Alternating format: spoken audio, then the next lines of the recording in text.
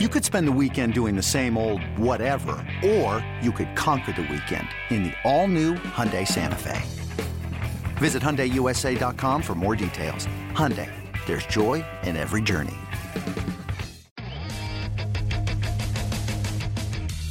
Hey everybody, welcome to another edition of the MLB Pipeline Podcast. I'm Jason Ratliff here with Jim Callis and Jonathan Mayo, and we have just completed the mid-season. I think we decided maybe we shouldn't call it mid-season with the new calendar, the new baseball calendar, but the re-rank of the top 100 prospects and all 30 team top 30 prospects list and the top 10 prospects by position. An immense amount of work has gone on over the past several weeks. We have added the 2022 draft picks to the list. We have added players who have played their way onto the list. There have been players that have dropped off the list. All kinds of changes, and we know from fan feedback and reader feedback that this is one of the most exciting times of the year for them. Everybody looking forward to these lists. It's the number one question we get post-draft and post-futures game. When are the new lists coming out? And if you're listening to this now, they are out. So that's what we're going to talk about on this episode of the Pipeline Podcast. We are going to break down the top of the new top 100 list. We'll talk about some of the risers and fallers, the number one overall prospect. Talk about the additions to the list from the 2022 draft class. And then we'll talk about some guys that are just outside of the top 100. No slouches themselves. We've got some excellent players on the cusp. And in addition to the top 100, mention all the team top 30 prospect lists. We'll break down some of those and talk about the team lists. And then we'll answer some questions from the mailbag pertaining to the list and some of the players on the list or not on the list. Jim, Jonathan, a busy few weeks. Thanks to you guys for all the hard work on these lists. I know it's funny because the preseason lists are like, the new lists of the new year. It's very exciting, but those roll out over the course of a much longer period of time. And I think you guys would agree that the amount of work that goes into the midseason list is just, I don't know if it's as much, but certainly more condensed. I don't think it's as much because you're not writing 30 new reports, but not that people want to hear me complain about the calendar again. Oh, please do. 30 teams would agree with me. But just with the draft was even a week later this year, it was even a more compressed time period. So I just keep looking, I'm hoping that next year things will seem a lot easier at this time of year because we might have a normal spring training for the first time since 2019, which would be nice. But we have months to work on the off-season ones when we're doing other things. And here it felt like, again, we didn't have to write 30 new reports, but there were a number of new reports we had to write and then update others. And it felt like we crammed it into about 2 weeks. Yeah, I think condensed was the best word to use there, Jason. It's different, to sort of piggyback on what Jim said and not we don't need to go too kind of behind the curtain here in our process, but I think there are more conversations had for that preseason list on our end. Less writing to do, things of that nature. I'm sure on the production end, it's pure insanity. And because of the condensed nature of it, it's just I return your kudos, Jason, because what's happening on the back end is I can't even imagine just the deluge of updates that came in to get this done in such a short amount of time. Jason, let me ask you a question because I'm curious about this. I will pull the curtain back for a second. Is it fair to think that the production might be the production of things, this might be more difficult than the preseason list, not just because of the condensed time, but because preseason, we'll have some files built because there's a bunch of holdover players, but all the write-up, you're not editing write-ups. You're just putting in new write-ups. You're putting in grades. You're not editing little pieces of reports and moving the order all around. You're just starting from scratch. is this a more difficult production lift than the preseason lists? Yeah, for sure. And factor in that we are mid-season and doing 1,000 other things, whereas when these lists come out in the preseason, this is our, not our sole focus, but certainly our primary focus. But yeah, and then there's managing both the existing preseason list and the upcoming mid-season list, and any changes that are made. Players graduate, players get traded. That was happening a couple weeks ago, but you're managing two different lists at the same time, so a lot of juggling going on there. But yeah, you're right. As opposed to just like, here's a new write-up on a prospect, it's here are 15 little micro changes within that write-up, and make all those little changes. We don't need to talk about. Let's talk about the list itself. So, first of all, just general impressions of this top 100 prospects list. So, just a little bit of context here. We have done for 10 years now mid-season updates. That's approximately right. I'm not sure. 2012 or 13 that we started doing the mid-season list. And now with the calendar that we talked about, the draft is much later. And so it's not so much a mid-season list, but it's our second full it's our only full re-rank of the year. But the first time it's been fully re-ranked, all the lists since back in January for the top 100 list and March for the top 30 prospects list. But as you guys were working on this, just sort of some general impressions of this edition of the top 100 prospects list. You had none. I was being plagued since I commented first time. I'm collecting my thoughts. I'll let you continue to do that. I mean, I think it's a fine. I mean, the fun part for me is getting the feedback, Jonathan, is when we do you and Sam Dykstra and I, we each vote our top 125, or maybe we did 120 this year, and we cram them together in a spreadsheet, and then we talk about and move guys around, and then we get industry feedback. So that's the most fun part of it. So I feel like I like the way the list turned out, and it's just, I feel like we came into the season with Adley Rutschman and Bobby Witt Jr. and Julio Rodriguez. I'm forgetting Julio Rodriguez was terrible. Atop our list, which was like a historic top three. And this list I feel like there's been more change on this list because it feels like this year we had more guys graduate from the top, more guys graduate from the list in a normal year. I don't know if it's just cyclical or whatever, but while I think kudos to all of us for doing a fine job on this list and for the industry for giving us great feedback and giving us information which we put together. I don't feel like the top of this list, while there's some very good players and I like the guys, it does not have that Rutschman, Bobby Witt Jr., Julio Rodriguez cachet, although we do have a catcher, a shortstop, and an outfielder atop the list. And the pitching just seems like, Grayson Rodriguez is the top pitcher, and he's been injured. Yuri Perez is healthy, although he missed a start recently. Daniel Espino's barely pitched. The pitching seems very much in flux also.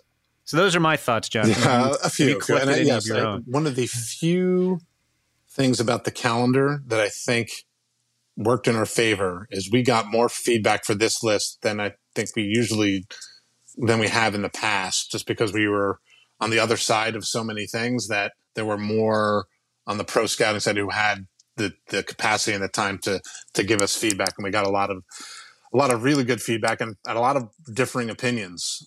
So I think it helped make the list a lot more thorough. And I think I would agree with your assessment. There are some guys, and we'll talk about some of them who are really exciting and made huge jumps up. And I think that adds a little wow, but it's not the same thing and it's probably unfair to compare a list to the big three there.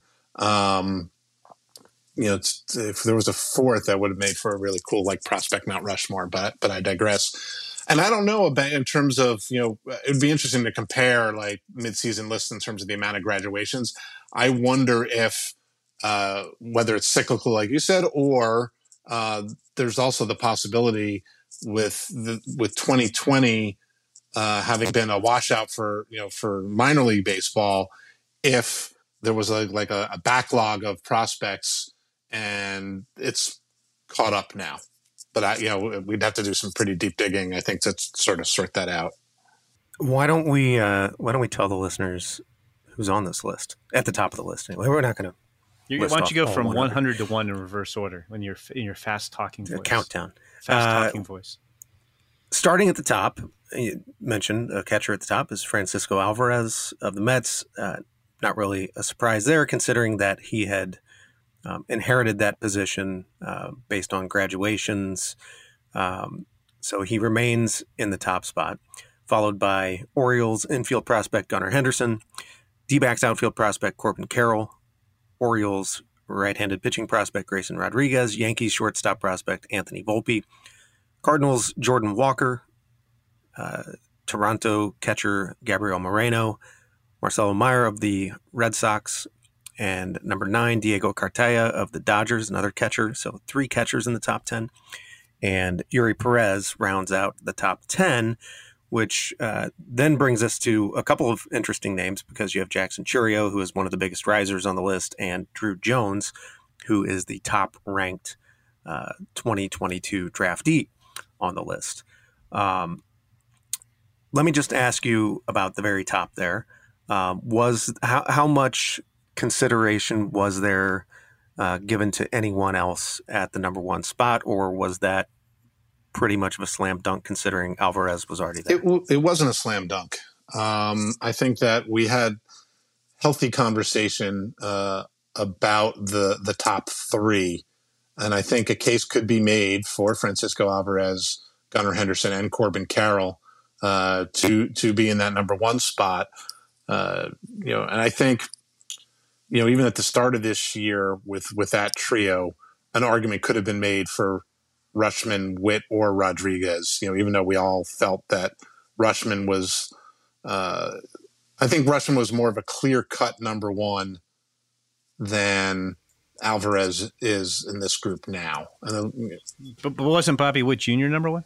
Bobby Witt Jr. was number 1. See, I'm already, questioning my decision-making from back then. See, so it shows you that that point was moot. But,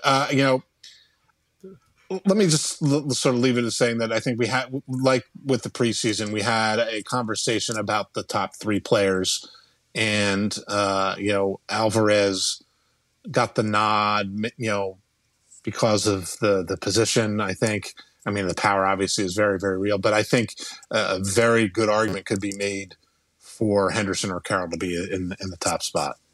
Yeah, like we said at the beginning of the season with Witt and Rutschman and Rodriguez, it's just a matter of personal taste, I think, what you want in a prospect. And, that's the fun thing about these lists. There's no right answer. We aren't going to know which of these guys is the best in the big leagues for, at least 10 years down the line. And, like Jonathan said, if you position scarcity and power on Francisco Alvarez's side, I think Gunnar Henderson may be the best all-around hitter of that trio. And if you think he stays short, he's going to have a lot of positional value, or at least more than if he moved to third, which still is positional value. And then Corbin Carroll might have the best all-around tools of those guys and the most defensive value, as well as being a pretty good offensive player. So I think that's one, much like you could debate, say, Drew Jones versus Jackson Holliday at the top of the draft. What kind of player do you want? I think it's the same kind of debate here. It's just a matter of taste when it comes down to it.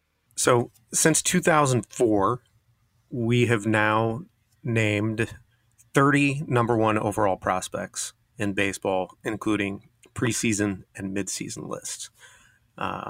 Alvarez is what number? How many catchers have been number 1 overall? I can think of at least 2. Yeah, Mauer and Rutschman and Joe Mauer. That's got to be it, right? Yep, that's it. So Alvarez is the 3rd. Curiously, out of those 30, how many have been from the National League? I'm going to say 6, just because of the way you asked the question. Yeah, it's going to be extreme. 4. Yeah, I'll take the under. It is. You were right. This is just the 4th time out of 30 that the number 1 overall prospect has been from the National League. and I wanted to ask you guys to try to put Alvarez in context here. Among those 30 number one overall prospects, we have a story where we ranked them. Written by Jonathan Mayo. Yeah, it's this guy. So we ranked them based on the hype around them at the time. And Jonathan, as you, I think, alluded to in the story that you wrote a while back, and then we've updated it each time we've added a new number one overall prospect. The hype is kind of difficult to compare over the course of time because it's just so different now than it was back then. But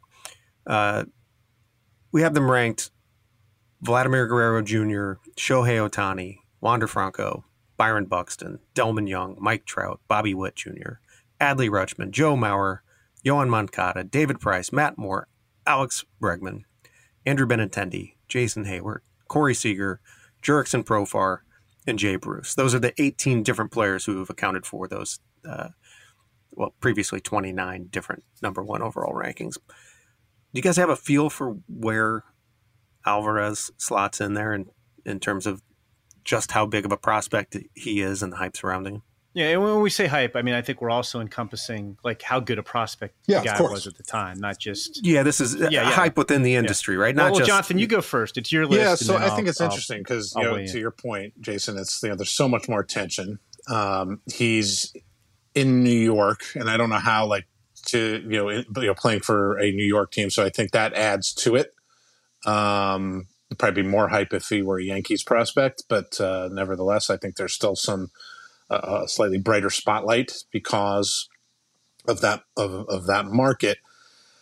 That said, I don't feel the same level of excitement, and maybe just because he hasn't set the world on fire in AAA. There's some questions about the catching. So if I were going to put him somewhere on that list, I think I would slot him between the two Rays left-handers. You had David Price at 11 and Matt Moore at 12. So I'd put him ahead of Matt Moore, but behind David Price, who had the hype of being, the number one overall pick in his draft after a storied college career. And I would actually go lower than that. And I like Francisco Alvarez, but like you said, Jonathan, like he's not he should be able to stay a catcher, but I don't think he's going to be more than an average catcher. I mean, you're hoping, and I'm not putting this comp on him, but he is a Met, that he's a Mike Piazza type catcher where the value is going to come from his bat. But he hasn't had, that type of monster year this year, since he's gotten to AAA. Like I look at this list and you have Corey Seager at 16. Corey Seager had 2 huge seasons in a row, then came up and was awesome in the big leagues and even played in the playoffs before he ranked number one, if I remember all that correctly. I think Corey Seager was a better prospect at the time than Francisco Alvarez is right now. So I would tuck him. I would tuck Alvarez toward the bottom of your list ahead of, with Jurickson Profar and Jay Bruce, me personally. Yeah. I mean, it's, somebody's got to be at the bottom of this list, and the last guy on the list is Jay Bruce, who wound up having a really long, successful big league career. So there's no shame in that. And I mean, I guess like who's had the worst career on here? Like probably Jurickson Profar or Matt Moore, and they both had long big league careers. I mean, there's nobody on here who was just a flat out bust, and most of these guys were really, really good. All right, let's move back to the list and away from just the number one overall prospect. Some things that caught my eye. This list has the lowest percentage of pitchers that we've ever had on a list. There are 27, and the average over the years has been 43% pitchers, and we've seen this trend happening over the years. This isn't like suddenly this has happened, but and I think we've because of that we've talked about it a bit. But if you look from 2012 to 2019, it was right-handed pitchers alone accounted for up to 39% of the list, just right-handers. Pitchers combined in 2011 topped out at 50% of the list. That was a top 50 list at the time, so 25 of the 50 were pitchers. And it's just gradually fallen since then. I think we've probably talked about this, but I'm guessing it's not really a surprise to you that this is the lowest percent ever. And can you talk a little bit about why that trend has occurred? Yeah, I think there's a couple reasons. One, I don't think we're consciously saying let's rank hitters over pitchers, but I know the industry feels this way, and I think we all feel this way. Again, not saying we're not going to rank pitchers, but that if you're, if you have two prospects with the attrition with pitchers, you feel better about hitters. So I think if you had a hitter and a pitcher with the same, overall, future grade on the guy, you would lean hitter. You need pitchers obviously to win the big leagues, but you're going to lean toward I know the industry would lean toward the hitter. I would lean toward the hitter if I think two guys are roughly on the same prospect plane. Jonathan, does that seem fair? Would you lean hitter? Yeah, I would. I mean, obviously, it's one of the things I think we have to sort of guard against is the scarcity of good pitching. So when there is a good pitcher, you don't want to overdo it. But you touched on it even before we started along this topic, Jim, in that just the pitching this year, there's just been a lot of question marks. Injuries, guys not performing. Seems like more so than in the past. And I think that contributes to the sort of the balance skewing even more towards hitters. And as Jason pointed out, I think it was last week, it was not on the podcast, there's only one pitcher from this draft on the top 100. Now, there were a few we discussed. I tried pounding the figurative table for another, but there's only one pitcher, which I assume, Jason, is got to be the fewest out of a draft to make the midseason top 100 list. And that's Jim? Go ahead. You're almost right, but not quite. Really? Yeah. I was gonna bring this up when we talked about the draftees, but there was a few years ago where there were no pitchers from the draft class make the. Okay, well we'll circle back to that. But I was going to say, contributing to this list this was, as we've talked about, the most confusing pitching draft ever, because you had 6 or 8 pitchers who were considered first round talents who either had Tommy John surgery at the end of last season, during the offseason, or during the 2022 season. And then you had Dylan Lesko, who had Tommy John surgery. He was the best high school pitcher until he got hurt. And then you had Carson Wisnen, who was supposed to be a first-round pick, got suspended. And you had more pitchers, more of the top pitching prospects in this draft, especially on the college side, did not have a complete 2022 season. So it made for a crazy pitching draft. And I think we could have added more. We discussed there were probably 3 or 4 more guys on the cusp of maybe making the top 100 out of the draft, but that contributed to it also. And as Jonathan said, there's just guys who've gone backwards as well and fallen off the list. So, I'm sure baseball hopes it trends up, that we don't have that number continue to shrink, because that won't bode well for the game. So, Jim, quickly, and I don't want to get into the draft prospects that were added just yet, but correcting something that I just said when I said that there were no pitchers. I was talking about right-handed pitchers, actually. Back in 2019, there were no right-handed pitchers from the draft list that made the top 100, and only one left-handed pitcher, whereas this year there was one right-hander, no left-handers. And that is correct, that at least over the past 10 years, there have never been fewer pitchers from the draft class to make the top 100 prospects list. A couple other trends, and this is tied right in, and I mentioned the left-handers. Fewest left-handed pitchers we've ever had on a list, and that includes when it was just top 50. There are only 5 on this list, and that's the fewest that we've ever had on a list, which goes kind of part and parcel with lowest percentage of pitchers on a top 100 prospects list. And then on the flip side, we have the second highest percentage of shortstops ever at 24%. The only time it's been higher was in our preseason list this year when it was 25%. Average over the years has been 15%. And then also tied for the highest percentage of catchers. This is the 3rd straight list now where we've had 12 catchers on the list. And over the course of the years, the average there was 7%. So pretty good uptick in catchers over the past few lists. That trend keeps going up, and we'll get to this a little bit later with some of the mailbag questions that we picked out. There are more candidates for young catchers who you could make an argument are close to being top 100, should be on the top 100.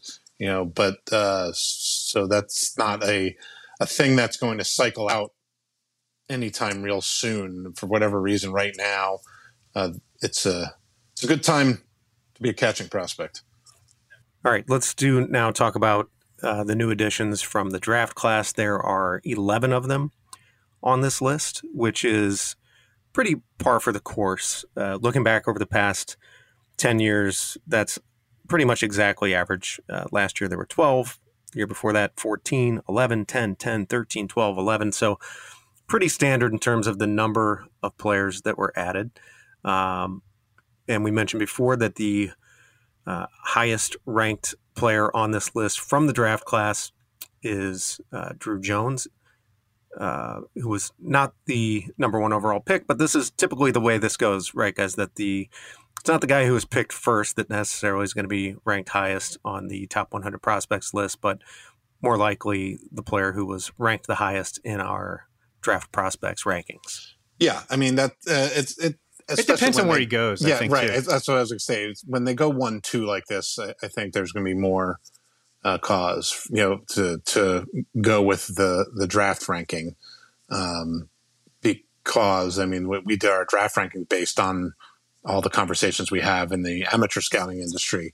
So there isn't any real reason to switch them around. I think we paused a little bit because of Drew Jones's injury, but we're going to work under the assumption that he's going to be fine. He's not a pitcher, so a shoulder injury isn't going to keep him from doing the things he can do on both sides of the ball. But there isn't that much separating Drew Jones and Jackson Holliday on this list either. Right. So Drew Jones is number 12, Jackson Holliday number 14, and I believe Holliday is he's the highest ranked prep number one pick in our top 100 draft prospects list. I'm sorry, in our top 100 prospects list since Bryce Harper back in 2010. So Bryce Harper wasn't a prep. Right. Yeah. Well, so yeah, even you have to go back even. He was 17, right? But yeah, not technically a prep pick, right? I think that's kind of a combination, Jason, of how good Holliday is. I think he had the best combination of hitting ability and all-around tools in this draft, whereas Drew Jones's overall tools were probably a little bit louder. But I think it's a combination of how good Jackson Holliday is. And again, I think this list, we've just seen it thinned out with some graduations. So there was, I think, more possibility for upward mobility. Is there anything else in particular about the draftees who were added to the top 100 prospects list that stood out to you guys? I think the one thing would be that Termarr Johnson, and I'm not surprised that this happened, is that Termarr Johnson immediately becomes the best second base prospect in baseball. Like that's interesting. We were just talking about Jones and Holliday, who are two of the more talented high school players to come out of the draft in recent years because of Gunnar Henderson and because of Corbin Carroll, two of the top three prospects in baseball. Neither one of them ranks number one in their system, which is pretty crazy. And one other thing popped in my head. We were talking about the pitchers, the only one pitcher. Not only is there only one pitcher, guys, Brock Porter just snuck onto the list at 94. It wasn't like, there's no pitcher from this draft in the top 93 prospects.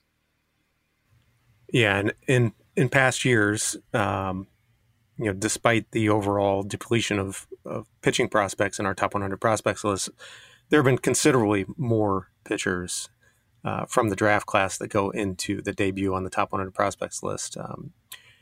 3 last year, 6 the year before that. We talked about 2019 being a down year with just one pitcher, but prior to that, 4, 7, 8, 6, 7. So only one pitcher, and ranking toward the very bottom of the list does, again, speak to what you talked about, Jim, the crazy year of pitching in this year's draft class.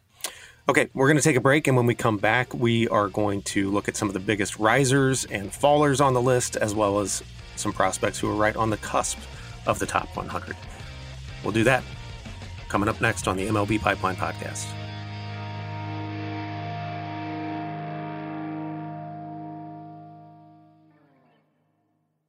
It's blazing hot outside. You get in your car to turn on the AC to get cold air pumping, but it blows hot air out. This issue is commonly caused by low refrigerant due to leaks in the AC system. You want an easy, all-in-one solution that will restore the cold air in no time. AC Pro Recharge Kits make restoring cold air easy for even those with zero DIY experience in less than 10 minutes. Save time and money versus going to a shop by picking up an AC Pro Recharge Kit today. Be a pro with AC Pro.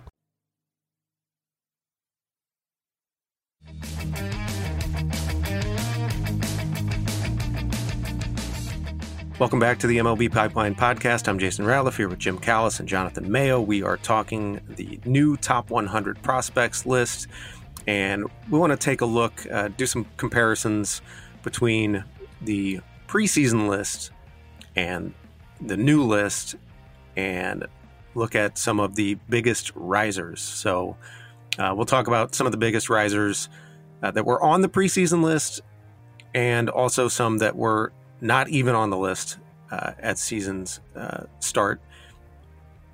First, let's start with the guys who were on the list and right up toward the top.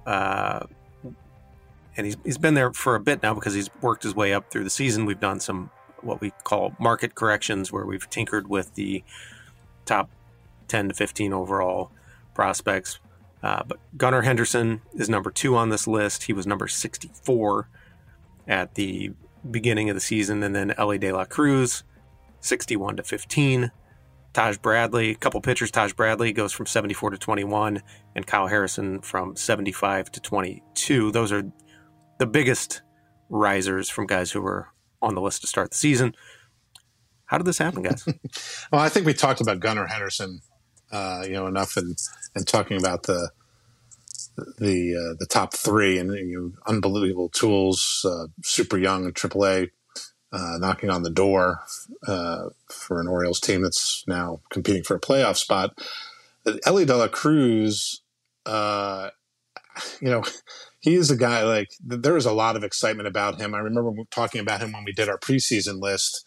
He came to the United States, to play for the first time in 2021, and quickly made it clear that the complex league was just way too easy, and he got jumped to low A.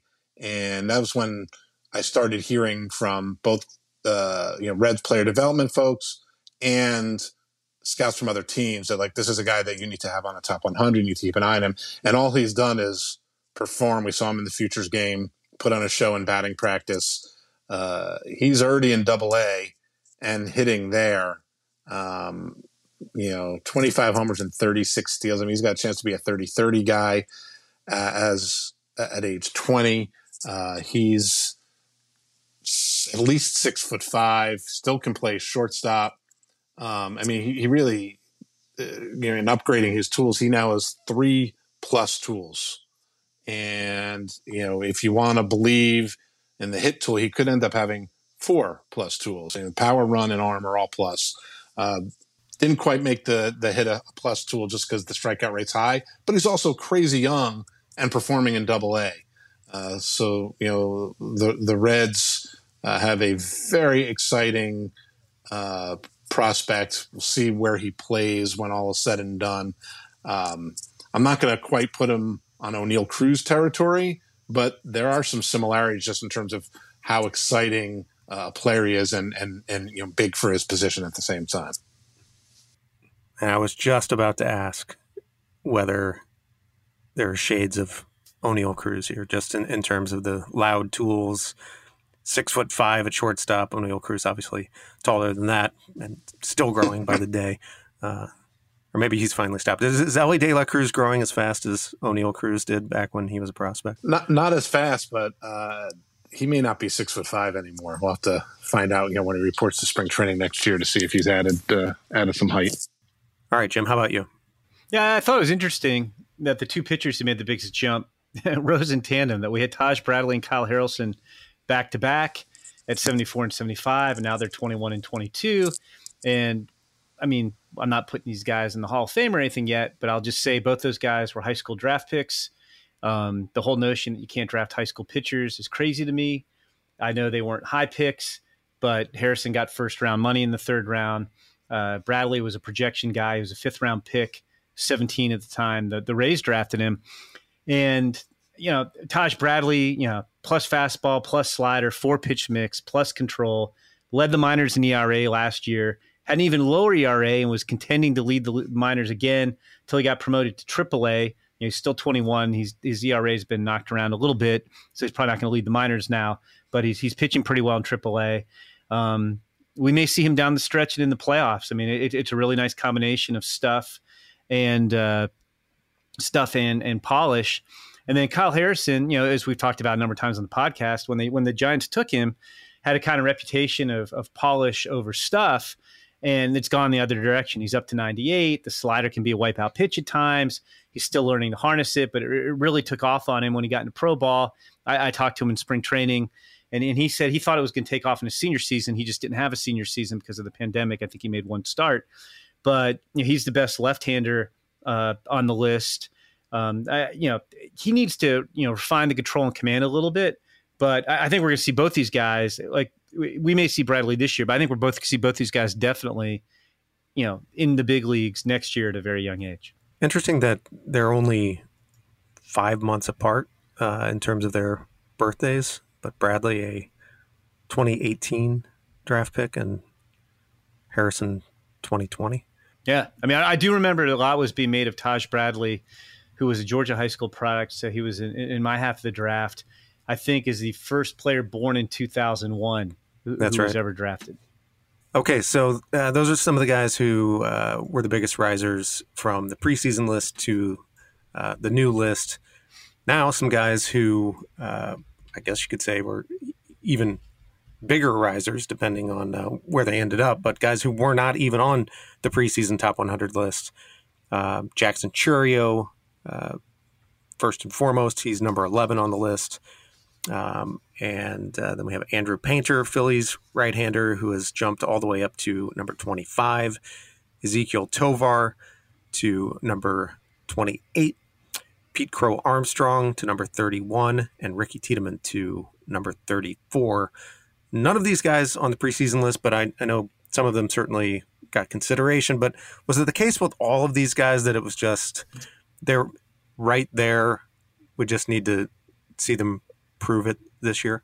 I don't know if we can honestly say that about Jackson Chourio. I mean, if we had Sam Dyke, Sam does our Brewers list, and Sam's been high on Jackson Chourio, and he was interesting, but I don't think we were close to putting a guy who had only played in rookie ball, and he had a good year, but it wasn't an unbelievable year. Last year, he was 18th on Jesse Sanchez's international list, so he wasn't a top guy. Signed for $1.8 million. He went to DSL, had a good debut. But, Jonathan mentioned this about Elly De La Cruz last year, and same thing with Chourio this year. A guy's pretty good when scouts bring him up to you. Like, I don't do the Brewers list, and I had multiple scouts telling me, oh, you got to see Jackson Chourio. This kid's unbelievable. I mean, he's 18 years old. He's hit his way. Not only did they aggressively start him in low A, he tore that up. They put him in high A. That hasn't really slowed him down. I mean, it's bat to ball skills. It's all kinds of potential power. He can run. They moved him to the outfield. He was signed as a shortstop, as a potential shortstop. But I mean, it's crazy how good he is. I mean, he swings a lot of pitches. He's pretty aggressive up there. He's only walked 27 times in 80 games, but he hits everything. And like, I'm even more curious to see, where's he going to be a year from now? Because he's just super exciting. I mean, there aren't too many guys who come in and tear up high A at age 18, and he's done that. And a plug, maybe we'll see another Chourio on the top 100 prospects list in the future, because the Guardians, signed his younger brother Jason, who's tearing up the DSL, and I think Jason Chourio is going to be a pretty good player too. Yeah, I mean, Jackson, by the way, you mentioned 18. He's 18 until March. He'll almost start next season at 18. Yeah. So I think, for Andrew Painter, he more fits in that category of was close.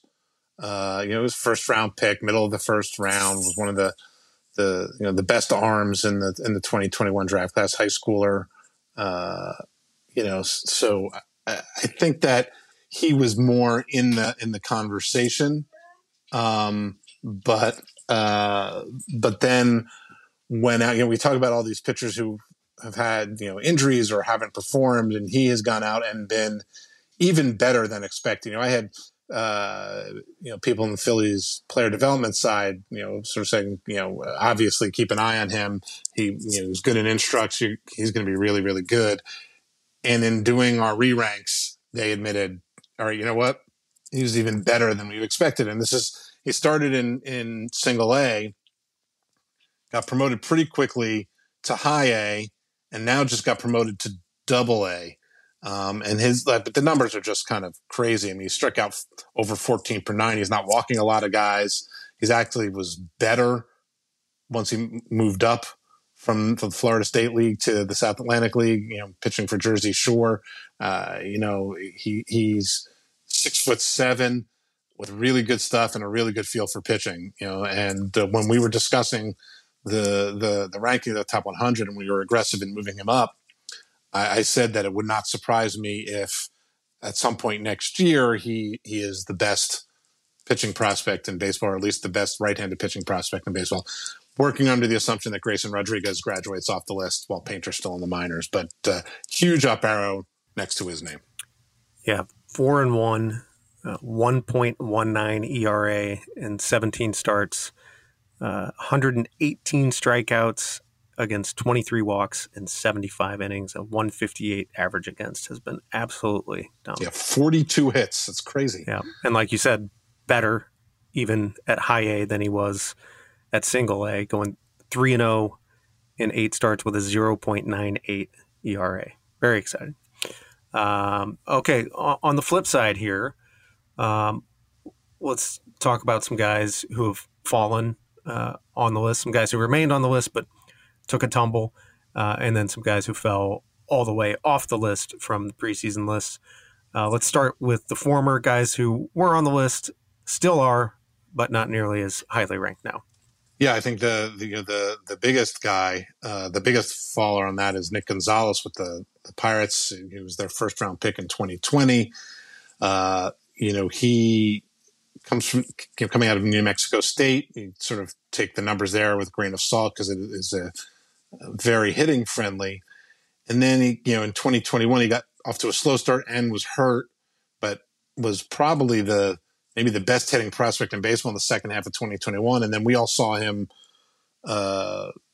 do what we thought he was capable of in the Arizona Fall League, where he hit 380 at an OPS over 1,000. So we had him up pretty high as a college performer. And then this year has been, rough. Again, more injuries. So he's only played 45 games. Again, off to a very, very slow start. Picked it up a little bit, but this is a guy who, he's fine at second base, but, the bat is what's going to carry him, and he's got a 730 OPS in Double A, and it just is not impacting the ball. Now, missing all this time, I think he's the kind of hitter who gets in a rhythm, and it's part of the reason why we wanted to keep him on the top 100 is a belief that he still can figure that part out. But we came very close to taking him off the top 100 altogether. He's also, on top of missing a lot of time, but there's been more swing and miss. Even last year when he was in high A and finished strong, and then so far this year, the strikeout rate has been something that I don't think any of us, expected from him, given the evaluations, we heard about him coming out of the draft. Well, speaking of strikeout rates, the guy who fell from the highest perch to all the way off the list, and I wouldn't say, I'm not giving up on him, but I don't think we were anywhere close to even ranking this guy, is Khalil Watson with the Marlins, who's it's been a strange 12 or 13 months for Khalil Watson. I mean, a year ago in July, he was a candidate, and it would have been a money-saving pick, somewhat like Henry Davis was, to go number 1 overall to the Pirates.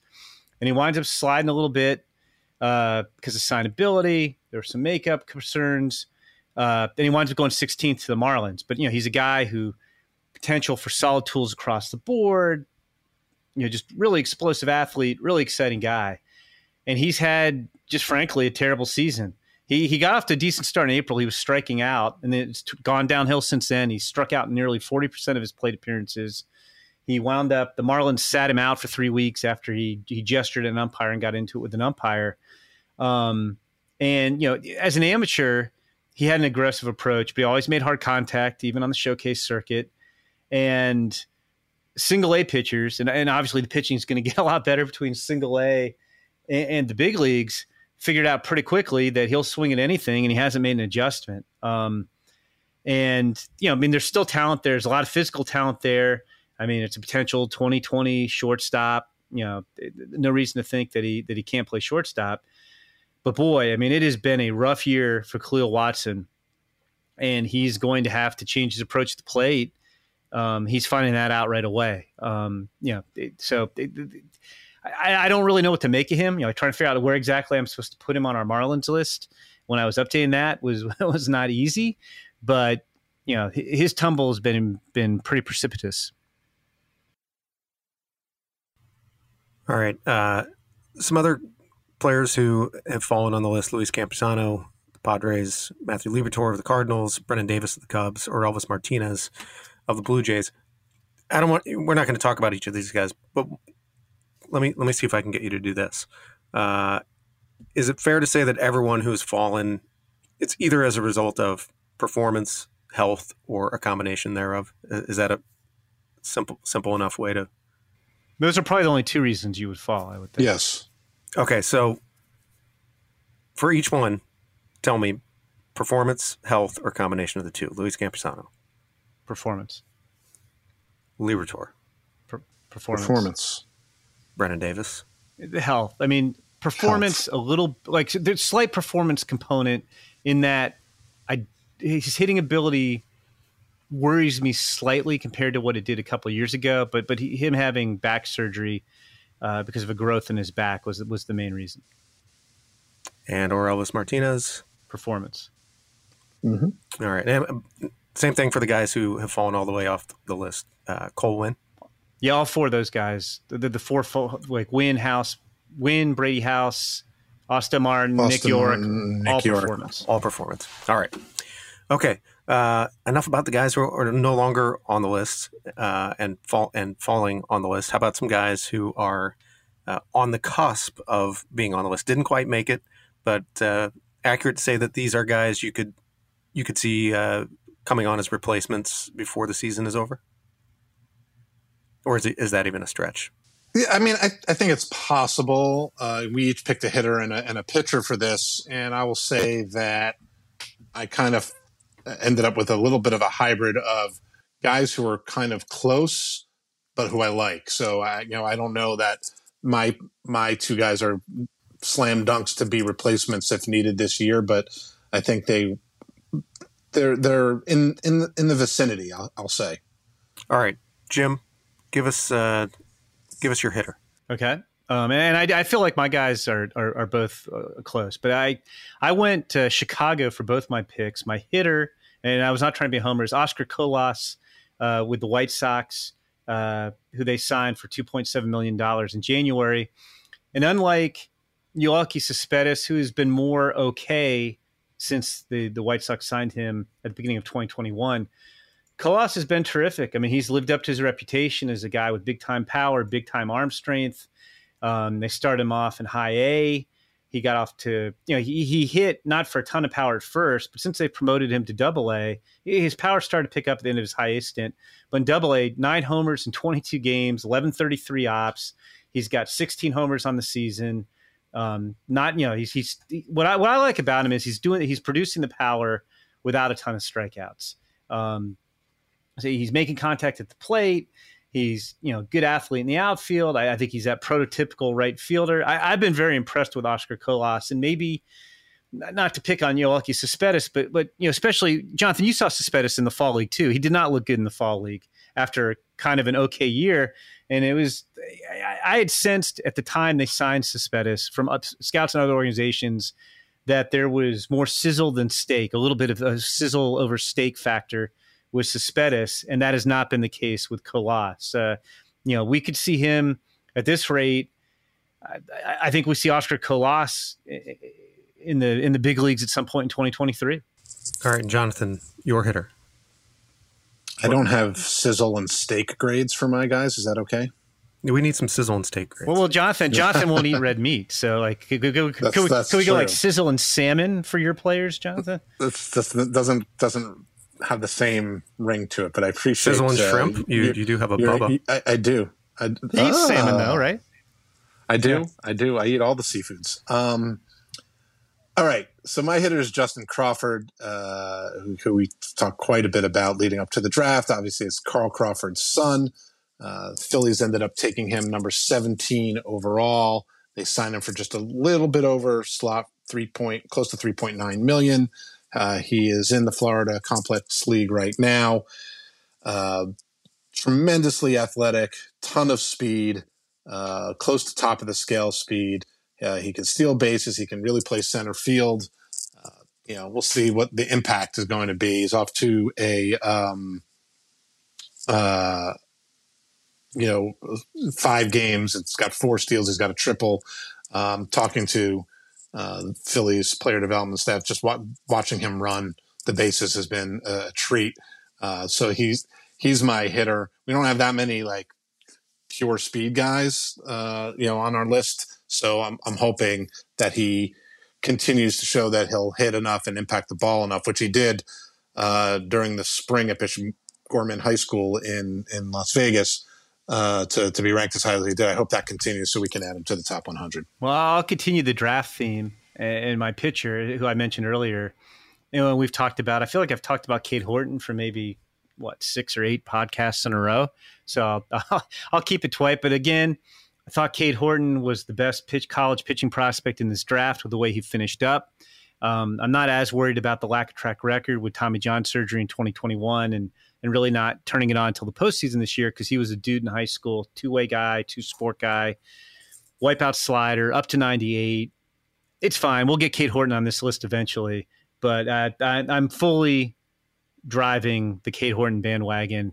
And, I don't know that we'll necessarily see him pitch this year for the Cubs. I guess probably not.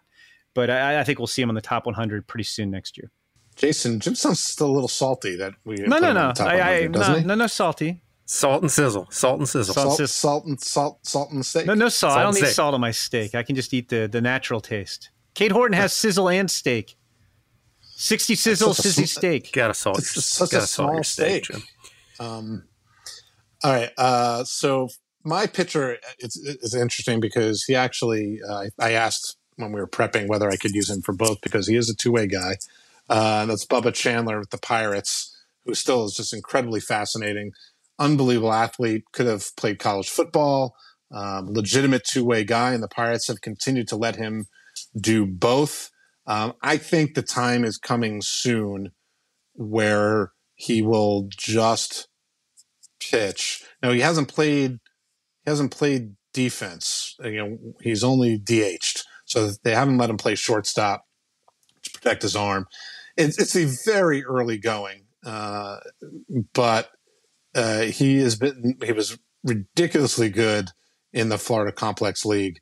He didn't give up a run in 15 and 3rd innings, and they moved him up to full season ball. That's understandably been a little bit tougher. The command needs some work, but it's electric stuff. He's super athletic on the mound, and I think the ceiling is so high because once he stops splitting his focus and concentrates on the mound, I think he could really take off, and that's when he's going to jump into the top 100. All right.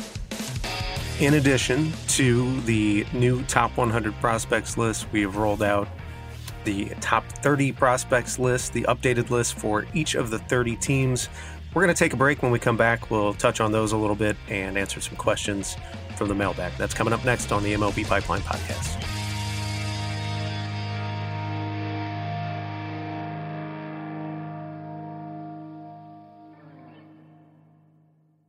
This episode is brought to you by Progressive Insurance. Whether you love true crime or comedy, celebrity interviews or news, you call the shots on what's in your podcast queue. And guess what? Now you can call them on your auto insurance too with the Name Your Price tool from Progressive. It works just the way it sounds. You tell Progressive how much you want to pay for car insurance, and they'll show you coverage options that fit your budget. Get your quote today at Progressive.com to join the over 28 million drivers who trust Progressive. Progressive Casualty Insurance Company and Affiliates. Price and coverage match limited by state law.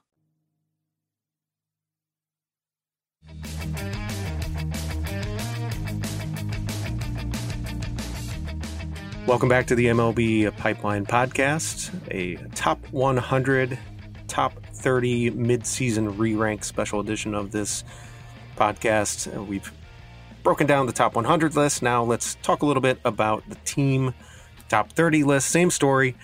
These lists are updated with 2022 draftees as well as players who have played their way onto the list. Some players have fallen off since the preseason list came out back in February, March. First of all, guys, this will lead up to our re-ranking of the farm systems as well. And I know you guys haven't discussed that in full. I would say at all.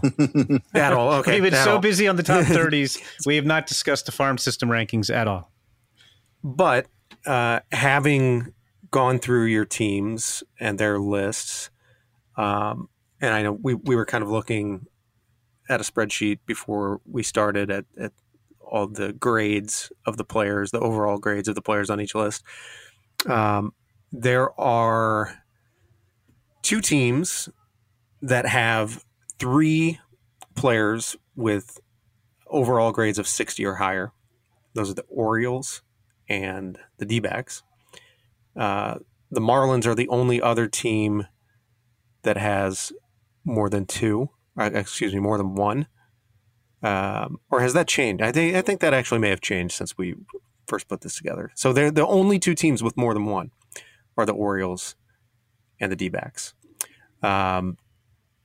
And then in terms of teams with prospects with overall grades of 55 or higher, these three teams have the most. They have 7, the Dodgers, the Guardians, the Cardinals, and then 2 teams with 6 are the Orioles and the Rangers.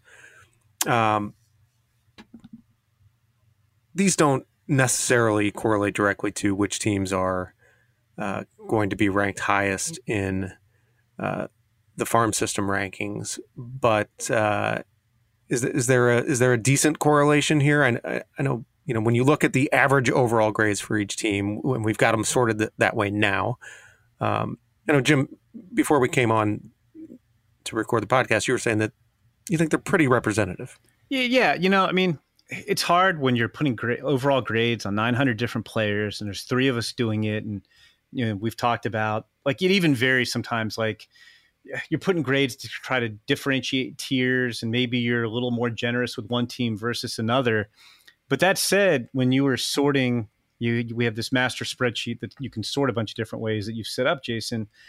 I did think if you looked at the teams that had the highest average overall grade, they correlated, I think with some of the deepest systems in the game. And the ones that had the lowest averages, frankly, are the ones that we would probably single out as the thinnest farm systems in the game. So I was actually pretty heartened when I saw that. I'll give us both. I'll give the whole crew kudos for fine grading. More kudos. I'm handing out kudos left and right today. Yeah, so if you look at the average overall grades from the top 30 prospects lists, they go like this. The Guardians, Dodgers, Orioles, Reds, A's, Rockies, Rangers, D-backs, Cubs, and Pirates are the top 10. The bottom 5, starting from the bottom, Astros, White Sox, Phillies, Padres, and the Twins. I thought that the composition of the Astros list was extremely interesting. They are, as I just said, at the bottom, the very bottom of the list in terms of average overall grades, and sort of some interesting factors on their list. They are the only team that does not have a single left-handed pitching prospect on their top 30 prospects list. They have more outfield prospects on their top 30 prospect list than any team, with 11. That's almost twice the average. And they have only 3 infield prospects total. They have one third baseman, 1 shortstop, and 1 player listed as an infielder on their entire list. When you worked on this list, Jim, did you? I had no idea. Like, I've been so in the weeds doing these lists. When you told me that this morning, right before we came on the air, I was like, really? That's interesting. I didn't know. Jonathan will tell you, Jonathan advocated for 4th round pick Trey Dombrowski, who's a left-handed pitcher, to make the list, and he just missed. But he could have. He could have. He was a consideration for the list. But it's interesting. I mean, the Astros, for a while, I don't think we were ranking farm systems in, but the Astros probably had the best farm system in baseball. They have this knack for taking international pitchers who are older and signed for 5-figure bonuses and then get them to the big leagues, and they're really good big leaguers. And they seem to be able to plug holes. Carlos Correa leaves, and they've got Jeremy Pena, who is a 3rd-round pick out of college, or center field. They plug that with the outfield holes with the Chas McCormicks and Jake Myers of the world. So I will give the Astros credit. Like, it kind of reminds me of when I was at Baseball America and you guys weren't ranking farm systems, but we were. And the Giants never seemed to rank really well, but it seemed like the Giants won the World Series every other year. The Astros kind of have that vibe going, and they do have a tendency, to make guys better. I look at Jeinar Diaz, who was in the futures game, who they got from the Guardians, who are a pretty smart organization, and they've helped Diaz improve as a catcher and as a hitter. And he's kind of one of the better, unheralded catching prospects in the game. You know what else I think is interesting? I'm looking at something where we have prospect points over the years. Now, this is just awarding. It's definitely an inexact science here, but it's awarding 100 points to the number 1 overall prospect on down to 1 point to the number 100 prospect. But it does give you a general sense of the strength of the team's top prospects. And the way that this spreadsheet is set up, it's kind of like a heat chart. It's got the lowest numbers appearing in green, the highest numbers appearing in red. And it's really easy to see how cyclical this is. And Jim, you mentioned the Astros having the strongest farm system in baseball. And if you look back mid-season 2013, 2014, and then for a strand of basically 10 lists going to all the way to 2019, they were among the top of the list in terms of prospect points and the strength of their elite prospects. And then they dipped off. They dipped off considerably over the past few years. And the same thing has happened. You look at this midseason re-rank, and you have the Mariners, who went from having 287 prospect points in our preseason list this year, and that's a string. And that was a string of 6 lists where they had 200 or more prospect points, and suddenly they have 33 at this midseason re-rank. The Braves, similar run of having a really strong farm system for 5-6 years, and now suddenly they only have 22 prospect points. Same for the Royals, and the Padres dropped from having 574 just a few years ago, 408 a year ago, to 16 this year. And obviously this is, a lot of this is just your really elite prospects graduating to the big leagues. But we've talked about this several times, how this is cyclical, and some of those teams that for years did not have much in the way of elite prospects are now on their way up. Yeah, I mean, we've certainly sort of talked about the correlation between strong farm systems and elite level prospects and winning at the big league level. Case in point, the Astros that that we keep pointing to, and many other teams that we could point to in that regard. And you look at the Mariners as the example that you brought up, Jason. They've had several guys graduate. Julio Rodriguez, the most recent, but George Kirby, Logan Gilbert the year before. So, and then they made a big trade with the Reds where they traded 2 top 100 guys away. And, it shows you how hard it is to win and have a really strong farm system over and over again, which is why I think it's all the more remarkable to see, the Dodgers continuing to be kind of at the top of lists in terms of however you slice it, prospect points, average overall grades, where you have it, and why things are looking really good for the Baltimore Orioles, who were in rebuild. And Jim actually said this, not on the podcast, but talking about how not only is there a correlation between teams having good farm systems and succeeding, but that they often get to that point of competing faster. And maybe then there's a little dip the year after, and then they bounce back. So, it's TBD for the Orioles, but here we are, and they're very much competing for a playoff spot this year ahead of, a lot of people's schedules for them. All right. So all those team top 30 lists, you can easily find those by going to your favorite team's website. The new top 30 prospects list will be up there. You can also, of course, find them on MLB.com/pipeline. We want to wrap up by answering a question from the mailbag. This comes from John W. at JONTHAD22 on Twitter. Says, not seeing a lot of love for Edgar Quero as a true 19-year-old who will stick at catcher. He's among the league leaders in several hitting categories. Is he a top 100 prospect? Well, by now you know the answer to this question. But the answer is no, but we're keeping an eye on him.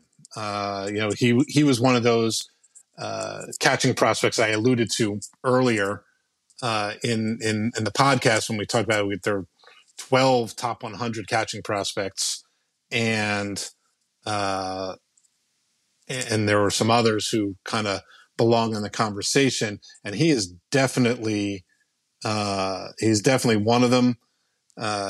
He is just 19, moved to A-ball this year, and has really performed. He's got a 967 OPS. The catching continues to get better. He's got a really strong arm. So he has a chance to be a very, very good catcher. He's a switch hitter, makes a ton of contact, and I think the power is starting to come more and more. And he did make a nice move up from 9, where he was at the midseason ranking at the time when we re-ranked on the Angels list, and is now at number 3. So the Angels obviously think highly of him. A lot of people outside of the organization like him a lot too. I think we'll see what he does as he moves up a level, and I could see him very easily sliding into the top 100 at some point in 2023. All right. Thank you to John W. for that question, and thanks to everyone for listening. A lot to talk about with all the new lists out, a lot to dig into on MLBpipeline.com, so go check that out. That's going to do it for this week's episode of the MLB Pipeline Podcast. Don't forget to subscribe on Apple Podcasts, Spotify, or wherever you get your podcasts so you don't miss an episode. If you're enjoying the show or have any suggestions, leave us a rating and a review. Thanks for listening, everybody. See you next week.